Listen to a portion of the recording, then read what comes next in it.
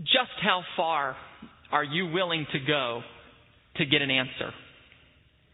Story of a young man who traveled to see a fortune teller looking for answers. And the fortune teller read his palm and said, "You will be poor and unhappy until you're 37 years old." At which point the man said, "Well, then what's going to happen after I'm 37 years old? Will I be rich and happy?" And the fortune teller said, "No, you'll still be poor. You'll just be used to it by then." Would you go to a fortune teller to get an answer? How about a fortune cookie?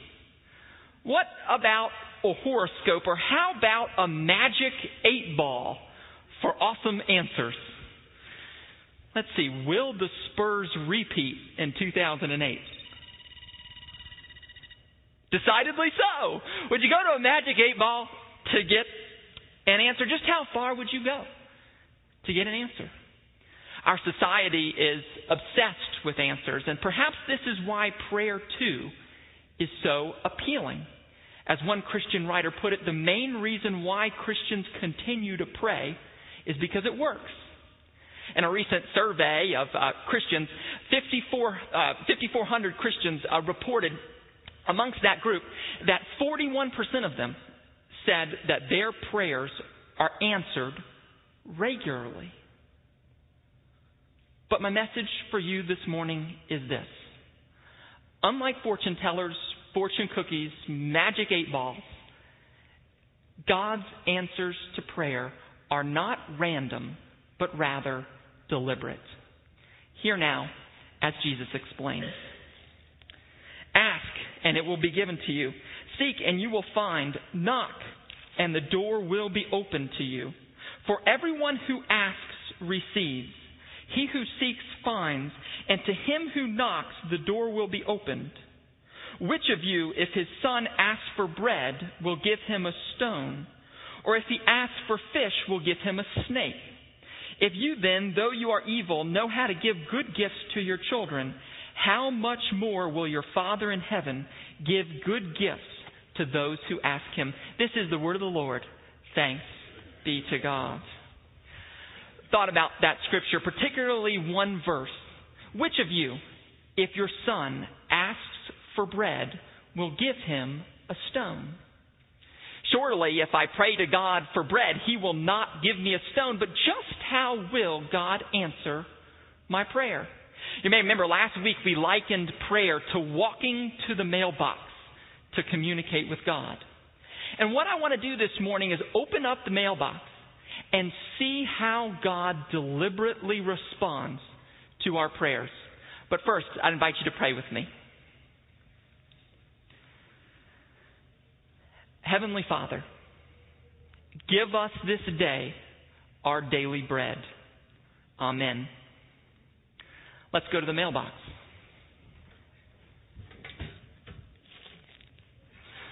Precisely what we asked for. My personal favorite, nature's own whole wheat bread. You know, so often in my life, I pray to God and I receive the exact thing I pray for.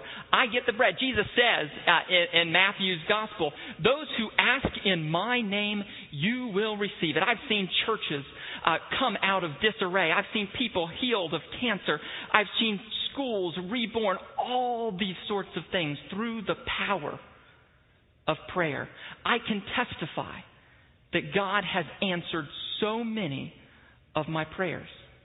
But there's good news and bad news about answered prayer. The good news is God uses answered prayer to draw us into an even closer and deeper relationship with Him. As one Christian author put it, the value of answered prayer is not that we get what we want, but that we have more reason to become the people we are called to be. That's the good news. But now here's the bad news. Answered prayer can also lead to pride. You receive your prayer request and you start becoming a little more spiritual than everybody else. Kind of like the Pharisee who went into the temple and prayed, God, thank you so much for answering my prayers. Thank you that I'm not so much like the tax collector over here. So it's always a good bet when God answers your prayer to ask yourself a question. Have I been moved into even deeper humility, or am I a victim of pride? For we can never forget Mother Teresa's wise remark. She said, because of pride, more tears have been shed over answered prayer than unanswered prayer. But it's not always that cut and dry, is it? Answered prayer, unanswered prayer. Sometimes I go to the mailbox and I don't get the whole loaf of bread that I asked for, but all I get is just some grain. I once heard a speaker say that people approach Jesus in the Gospels 183 times with a direct question. Jesus, however, responded to their request directly only 6 times. So it should come as no surprise that sometimes when we pray, we don't get the bread that we want, but we may get a grain. For example, a couple came into my office a few weeks ago looking to get married. And just after college, they had moved to a foreign place, and both of them lived in the same apartment complex. And that's where they got to know one another. And while they were there, they prayed that God would bring them a spouse. And it just so happens that through their friendship, 4 years later, they were the spouse that they were looking for. They got the bread they always wanted. But as one of them remarked to me, she said, I didn't just get Mr. right away. All I got was just a little glimpse of friendship. And then it developed into this engagement. Sometimes you don't get the bread. You just get a piece of grain. Sometimes you get the bread you ask for. Sometimes you just get a little bit of grain. And then sometimes you get neither bread nor grain from God. All you get is a business card for the baker at Broadway Daily Bread. So often God answers prayer by way of acting directly. For example, you pray for rain, God delivers rain. Sometimes God answers prayer by altering your life circumstances. You pray for a new job and God opens that door for a new job. But more likely than not, or at least it's been the experience in my life, God has answered prayer through another person. In fact, I think Jesus is proof that God's favorite way to answer prayer is through another person, through a baker who can deliver you that bread. For example, there's a story of a woman that I know. About a year ago, she lost her husband, and she was dealing with quite a bit of grief, and she prayed to God to relieve this burden of grief that was on her heart, and the burden just simply would not lift. But as she was praying too, she was also meeting with a Stephen minister, somebody who saw her every week to give her some Christian care. And that person continued to listen to her and listen to her. And after a while, she noticed that the burden of grief started to go away. She began to heal. And one of the things she said to her Stephen minister was that, now I realize God may not have acted directly to relieve the burden of my prayer, but God sent me you, the caregiver, the baker who could give her the bread that she was looking for. And what a blessing that she was able to recognize that.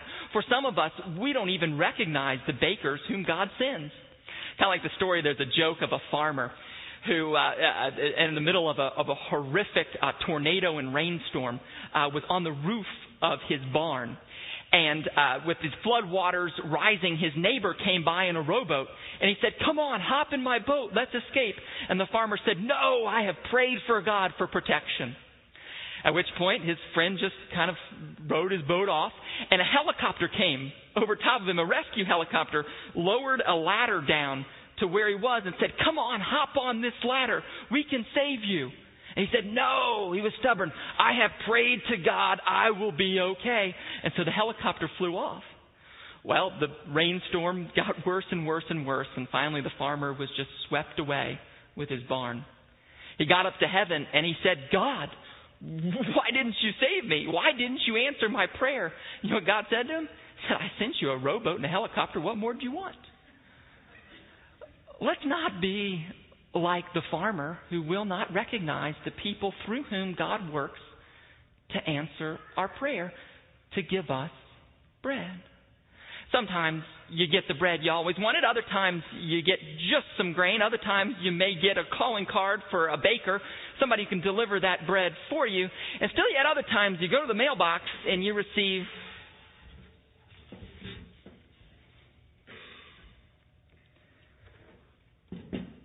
nothing. The marriage stays in disarray.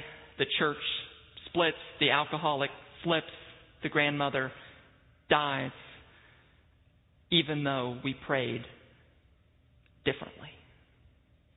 Why does God sometimes not answer prayer? It's a question that I'll briefly tackle in just a second, but before I do, I need to just throw out two disclaimers about unanswered prayer. And my first one is this: unanswered prayer is not a simple matter. For example, once upon a time you may have heard someone say, God answers all prayers, it's just sometimes He says no. Look, it's not that simple. H.L. Mencken once said, for every complex problem there is a simple solution, and it is always wrong. And unanswered prayer is the same thing. It's not as if God randomly has a magic 8-ball and shakes it and He gets a yes or a no. It's not random. It's more deliberate than that. It's more complex. And then a second disclaimer that I will throw out for you is that unanswered prayer never, ever, ever means that God does not love you. For we must never forget that Jesus Himself had prayers that went unanswered. For example, in a prayer for Christian unity, Jesus prayed that we all might be one. You don't have to go but to Hondo, Texas, to see that there are 2 supermarkets and 20 different churches of 20 different denominations to see that that prayer has yet to be answered. Or perhaps the most notable of Jesus' unanswered prayer was when He was in the Garden of Gethsemane and the cross seemed inevitable, and He said, Father, take this cup from me, for it is not your will, it's not my will, but your will to be done. Thankfully, God didn't answer the first part of that prayer. God, take this cup from me. For if He had, Jesus' life would have been spared and ours doomed. Unanswered prayer is not simple, and nor does it ever mean that God does not love you. And so now we turn to the age-old question, so why sometimes does God not answer my prayer? 4 reasons, I think.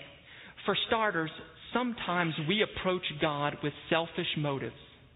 And one of the things that we learn from the Bible is that it is God's policy not to respond to selfish prayers. For example, James chapter 4, verse 3 says, when you ask, you do not receive because you ask with the wrong motives. You spend what you get on your own pleasures. Or for instance, consider this proverb. If a man shuts his ear to the poor, he too will cry out and not be answered. To be honest, I too am a victim of this type of selfish praying. I too often allow the culture to shape the way I pray for prosperity, for professional success. But Jesus, of course, did not make that mistake. You may remember while Jesus wandered in the wilderness, He was tempted by the devil, tempted to flex the muscles of His prayer power. So the devil said to Him, Jesus, if you are who you really are, turn this stone into, anybody know? Into what? Bread. Exactly. Jesus resisted the temptation to pray for bread out of selfish motives. Which brings me to a second reason why God sometimes does not answer our prayer, and it is to protect us from ourselves. For if all of our prayers were answered, we would become miserable people, victims of our own greed. For example, you may have seen the movie Bruce Almighty, in which he prays for 144,000 people to win the lottery. And they do. And the result is widespread unhappiness and chaos. Perhaps this is why when somebody asked Gandhi, if you could have one wish, if you could change and remake the world into your image, what would you do? And the first thing Gandhi says is, I would pray for the power to renounce that power. because he knew that if God answered every single one of his prayers, he'd just be miserable. Would you really want the unlimited credit card God? Would you really want the vending machine God who coughed up all of your desires? As one Christian speaker put it, a God who gives man every request is not God at all, but rather a demon. Sometimes God does not answer our prayer because of selfish motives. Other times God doesn't answer our prayer to protect us from ourselves. And still yet other times God does not answer prayer because of what I'll call wrong timing. For example, in my own life, I remember a time in which I was praying persistently. Jesus says, pray without ceasing for doors to open up in a field other than ministry. And I couldn't understand why those doors were not opening for me. But now I look back at that time on my life and I say, oh yeah, that's why. It was a question of timing. Or for example, consider the story of Amy Carmichael. Amy Carmichael, as a young girl from age 10 to 12, would sit in her room and pray to God for her eye color to change from brown to blue. And she could never figure out as a girl why God would not answer her prayer. Turns out that later in Amy's life, she had amazing success as a missionary in India. And one of the reasons why was that her brown eyes were less foreign to the Indian children than would blue eyes be. And she said, now I get it. I understand why God did not answer my prayer. It was a question of timing. Which naturally brings me to a fourth and final reason why God does not answer prayer. And it is this. For we only see dimly in this life. That's what Paul says in his letter to the Corinthians. Now we only see darkly, but one day we will see and be known as we are known. We will never be able to guess why God acts in certain ways and doesn't act in others. Why God intervenes here and does not intervene there. But one day we can trust that we will see why it is God has not granted one of our petitions. I'll close this morning with a story that Jerry Sitzer tells in his book, When God Doesn't Answer Prayer. It's a story about a gentleman named George who prayed for almost 6 months for a group of missionaries, 5 missionaries, friends of his, who were traveling down to South America to evangelize a remote Indian tribe in the jungles of South America. And George prayed for this group. He sent them off. They went on an airplane. They landed on an airstrip. And then they got out of the plane. And as they were moving toward the village, all 5 of them were murdered by the Indians. And this was just absolutely devastating for them. Some years later, George, who prayed for his 5 friends, went to a conference on international evangelism in France and bumped into a friend of his in the elevator who introduced him to a South American evangelist. And it just so happens that in his conversation, he learned that this person, an Auca Indian, was one of the people who killed 2 of his friends. And he remembered being there in the elevator and just having an epiphany. He was dumbstruck. For his prayer had not been answered, at least not in the way he ever expected or wanted. But the Auca Indians were and still are Christians. And the proof stood before his eyes. You and I may never get to see that proof in this life, for we only see dimly. But what you need to know is that one day we will. I pray that you and I would continue to live in that hope. Let us pray. Gracious God, we thank you for your Son, Jesus Christ, who came to live amongst us so that we might have life and have it to the full. And we thank you that your Son, Jesus Christ, said, ask in my name and you will receive it. For the blessings that we have received, we are so grateful. And Lord God, often we do also know that we cannot know how you will act. But Lord, help us to trust. Help us to live lives of hope. And help us, even though we do not see clearly, to see as clearly as we can your Son, Jesus Christ, so that we can become more like him and share his love with others as well. And it is in his name that we pray. Amen.